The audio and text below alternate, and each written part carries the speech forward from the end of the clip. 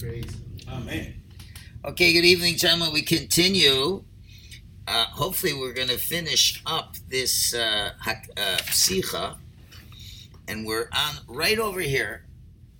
We just finished discussing the two types of parables, and he was ending with the global parable. And he says, don't look for more than is there. He just kind of repeats this idea in this last paragraph. If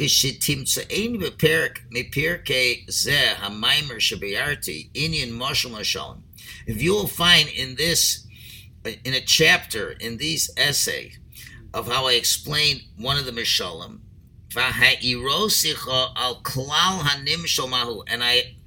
and I point out to you that this is a general parable. So lo tevakesh kol chelka inyanim asher b'mashal. Don't try to figure out what the details are in the rest of this analogy. And trying v'tirtza shetimtzam davar nos b'darishal. You want to find something nice to say in terms of what the lesson is. You're making efforts to try to figure something, and it's not going to work. Because that's going to result, if you're going to try this, it's going to come out le'echad mishnei tzam. One or two things are going to happen, and neither one's good. First of all, it's going to take you away from the intended point of the parable. You're going to get bogged down in the details. Or you're going to try to give an explanation that is not there. And it's not meant to be explained that way. And the reason why you're going to have all this work and it's not going to help,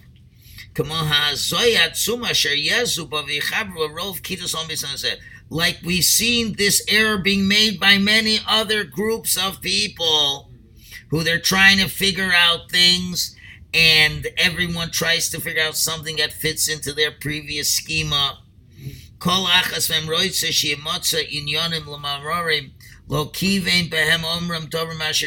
And you're going to come up with explanations that the author had no intention of that being the explanation. So don't do this. But your intention should always be with most of this mishalim to know the overall point. That's the main goal, is to get the main idea. The yaspik locha, and it should be sad, it should be enough. From a little bit of the words that I say, that when I tell you, when this thing is a parable. And if I don't explain any more than shato, once you know it's a mashal, you should know right away, what is the intent of the mashal. And when I'm telling you it's a mashal, so now you know it's a mashal, and don't look for more. So it's like I've taken away the shield between the object and the observer. In other words, what he's saying is that when I'm going to tell you there's a lot of details and I'm going to explain the details, then be happy with the details.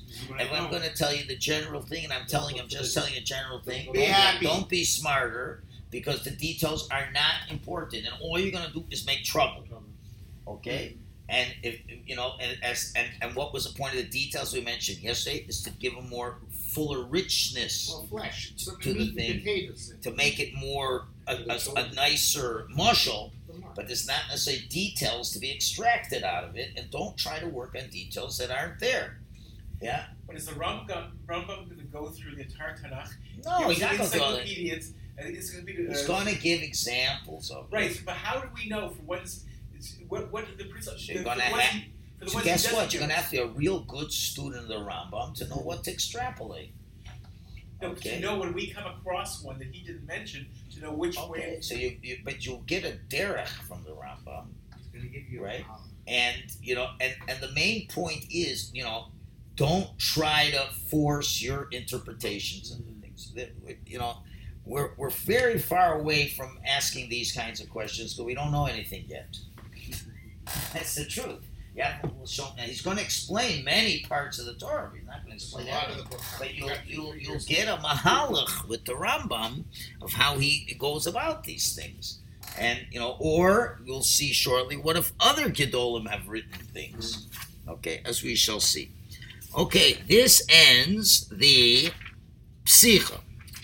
Now the next part, which I'd like to get done tonight, if we can, this is Tzavos Zehamamar.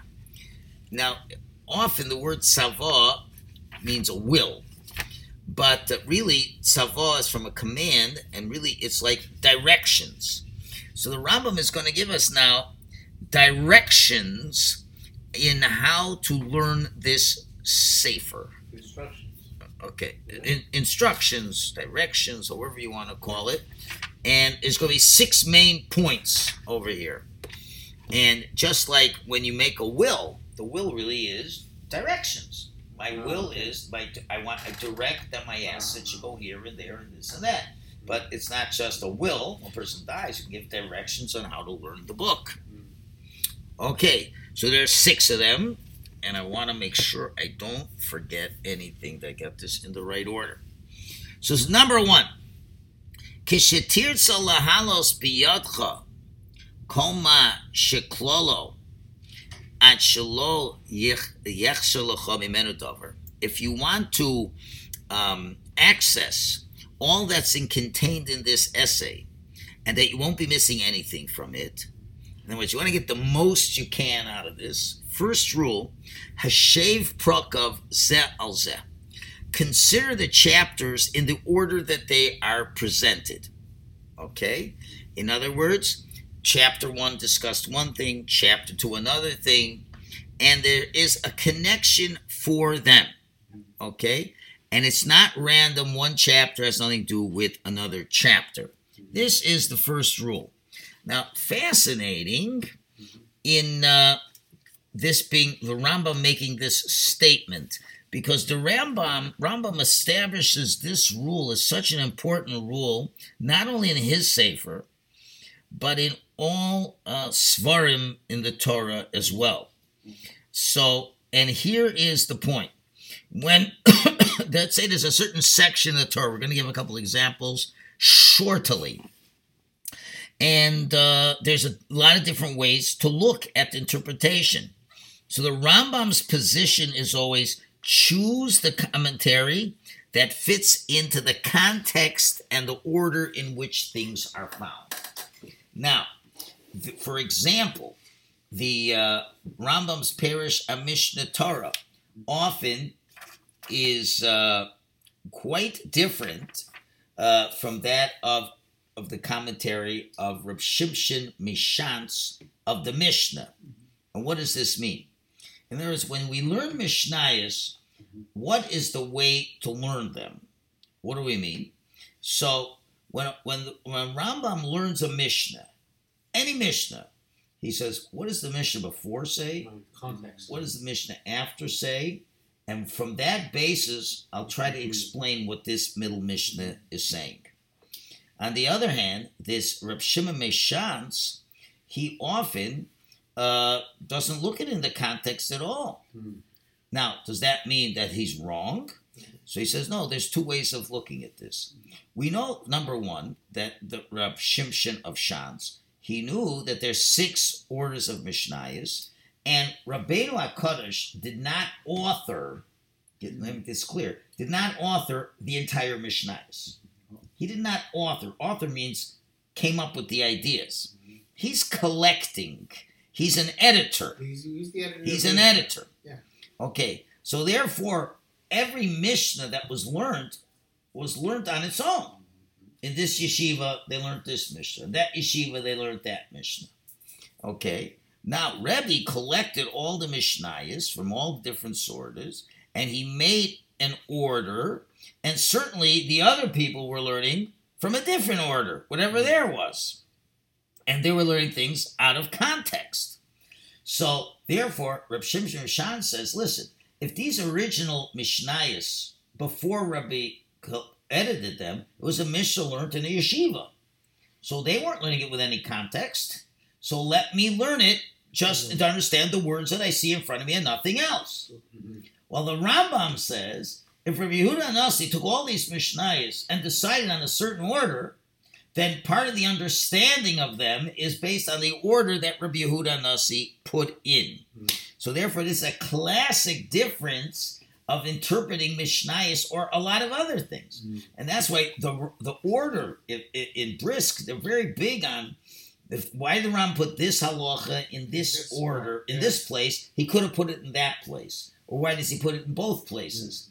Rambam is very picky, so to speak, about orderliness. So he's saying, you got one chapter, don't learn it in isolation. If you got to understand how does this chapter flow into that chapter, it may not be obvious. A lot is not obvious here. But he's saying, but make sure that it flows one into the other, because that's my mahala. That's how I did it. Remember, he doesn't write this for nincompoops. He wrote it for guys who are very intelligent. So you should be able to follow a derech on that. And for nincompoop like me, so Baruch Hashem, there's a lot of commentaries who understood what the Rambam said. So we're kind of cheating. We're getting we're on the backs of giants who did know how to understand the Rambam. That's the point. There were many times when we were learning Mishnah Torah, where we're learning something, and the beginning is very advanced, and then 6 chapters in, we get to the definition of the principles. And you would say, I don't know why the Rambam did it in that order. And occasionally we purposely learned it out of order because we wanted to get the principles first. But like I said, I don't know why the Rambam did. But we even ignored his order occasionally. Because fine, so we that did. Was for us, because we're not on that level. Lower level. We're not going to get out of the Rambam what people in Brisk are going to get out of the Rambam. But there must be some other hidden meaning that we didn't gather. Yeah, so that's what I said. I said I'm sure he knew what he was doing, and I didn't know. Because I know what would happen if I would have started the earlier Rambams. You asked me a million questions. I said we'll get there, and then nobody's happy. So let's just do that. Well, it was very rare that I did that. No, but often it wasn't.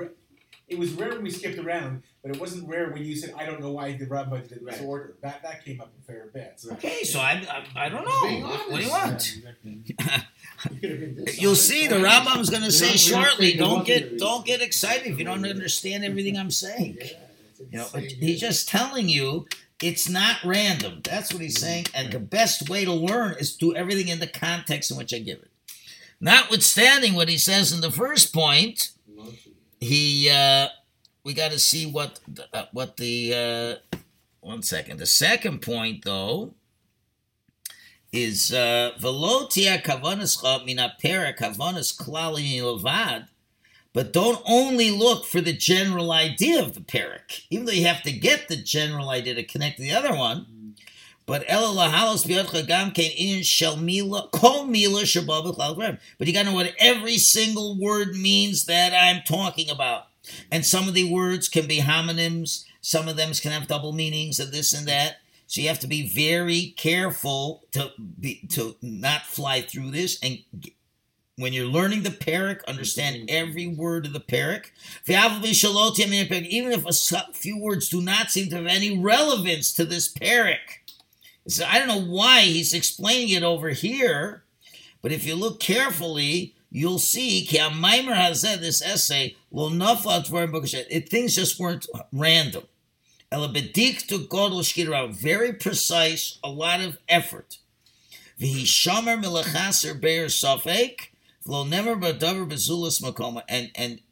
it was trying to be careful to give a good explanation. It didn't want to fall short on explanations. And there weren't things that were out of place or out of context, but only to explain something in its right place. So even though someone says it's not necessary here, but I put it in here because it's going to help because there's another pair coming up, and it's good if you know this information now. So therefore, on the one hand, what? That's rule 2? That's rule 2. Okay, rule 2 is be very thorough it wasn't just an entire global book, so to speak. Every word is important. Okay, it's like you're learning a Gemara. This is number 3, and it's kind of similar to number 2, but the main point comes at the end. And don't read it superficially, because if you do that, it's going to hurt me. It's not going to help you either. Okay? In other words, you got to learn everything you got to learn. And learn a lot. And this will explain the biggest questions about Yiddishkeit. Asher yisupku al kol maskil, that anyone who's really wanting to look at this intelligently will be satisfied. And therefore, the third point is that most of your difficulties will be answered. Okay? Not everything, but most will be different, or at least you'll have the tools to now use and apply in other areas. Okay? So don't read it quickly. Don't come with previous scheme of what it should be. Just read exactly what I say. Work hard to understand what the words are.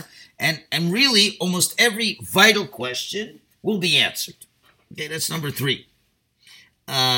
Number 4 is Vani, now very strong language here. Vani mashbia belokim yisparach. I adjure by the name of Hashem. It's like he's making an oath, but we're going to see his whole discussion. Did he really make an oath? Did he not make a shvuah? It sounds like it. He says, Kol mi yishigamar, I make an oath about anybody who reads my Sefer.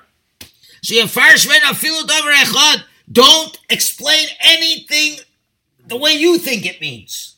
Don't make your own commentary here. And don't tell it to anybody else. Unless you're using something that is accepted by previous Gedolim and you're applying it to what I have said. In other words, you're going to hear what I say and say, oh, I think the Rambam means this. Whoa. Don't think anything. You're not paid to think. You're learning. I know what I meant. And don't come with a previous schema. Well, I have this idea, and probably the Rambam is agreeing with my idea. No. If you want to know what the Rambam means, look to somebody who came before the Rambam, such as Chovos Havavos, let's say, just Reb Sadia Gaon, people like that. And you can say, okay, I guess Rambam is saying like Reb Sadia Gaon. But now give your commentary on this. Okay? Yeah. But some of you understand from others that are not from our rabbis, they're nothing doing. Don't explain it to others that way. And don't, cause destruction with your answers. You may be thinking the opposite of what I had in mind. Which don't come with other ideas and you're trying to... And boy, the Rambam was so true. There's so many secular people have taken this Rambam and mamish turned Torah upside down with this Meir Nevuchim. And he's a rationalist. He's this. He's that. They picked and choose to rip him apart. So he knew this would be a problem. Okay, and what's going to happen is v'yazikeni, and you're going to hurt me. Tachas ritzos elu, as opposed to I was trying to help you. Via mishalim ra tachas tov, you're paying bad back instead of good. Avol v'izbonim bo kol mi sheyipol, a person should reflect, and everything comes to him. Vim yir palo mechom levavo, and if it heals from his heated heart, in other words, I helped you. Vafilu be'inyan echad michlal mashiyuspak, even in one area, if it satisfies you. Let's say the whole book, and one thing was good. Yod Hashem, thank God, and be happy that you got that. And you found nothing in this book? You know what? Then consider like I didn't write anything. There was nothing. And if you think there's something wrong in what I've written, and I've made a mistake, then maybe you judge me favorably. Even that means you have to give me a real wild shot. Maybe the Rambam meant this far-reaching understanding, although it's not pushing. Maybe he meant you got to do that. Just like in Jewish law, you got to judge everybody favorably. See a guy come out of a McDonald's, you got to judge him favorably. That's all. Certainly, we're talking about our philosophy. And the rabbis are they're making every effort to give us benefits according to the way they understand things. So therefore, that's the fourth point. Anything that's said in this Rambam, it's all based on previous rabbis, and it's all fits into the Masorah. And if you're going to try to fit something in that this doesn't fit with the Masorah, and that's what I'm saying, that's not good either. And he knew there were people who would try to do that. Number 5. And I do know. Anybody who's trying to learn this and they don't really have a good background in philosophy, you'll still get a little benefit in some of these chapters. But a person is really a complete person in religion, but he's confused, as I've mentioned, because he knows a lot, but there's certain things that seem to go against rational understanding. He'll get benefit in every chapter. And how much joy he'll have, and it'll be so sweet to hear it. That's second guy. But the ones who are confused, their minds are tainted with knowledge that's not true, and in ways that can cause all kinds of mistakes. And they think what they know is real chachma mitis. And they think they're really the right philosophers. They don't know anything about true chachma. They're going to run away from these chapters. It's going to be very hard for them to stomach it. Why? First of all, they don't understand what's going on. And more than that, and that which they will understand, this verifies the forgery of their understandings. In other words, they're going to hear the truth, and it's everything against what they've said. And all these false ideologies, that's their charm. That's their money. That's the thing that they prepare to get out of the things. In other words, let's imagine if a real Reform rabbi would read real, proper Muslim. Okay, what would he think? He said, what are you talking about? Progressive society, men and women are different. Races, this, that. So you know why you hate what I'm raised around? Because it destroys the way of life that you have. That's what he's saying in this 5th part, that there's going to be different benefits, and he realizes who the real benefit is for, and who the other ones can benefit a lot, or will just hate this Sefer. So he kind of knows, we'll see in the 6th even more.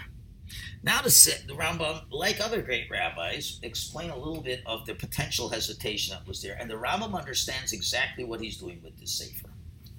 He says, Hashem Yisal Yodeh, only Hashem knows the truth. Shani lo sarti hayos misyori harbe lechaber dvar masher erzum cham b'zem amar, that I didn't hesitate, even though I was very much afraid to write these words that I wanted to make in this essay.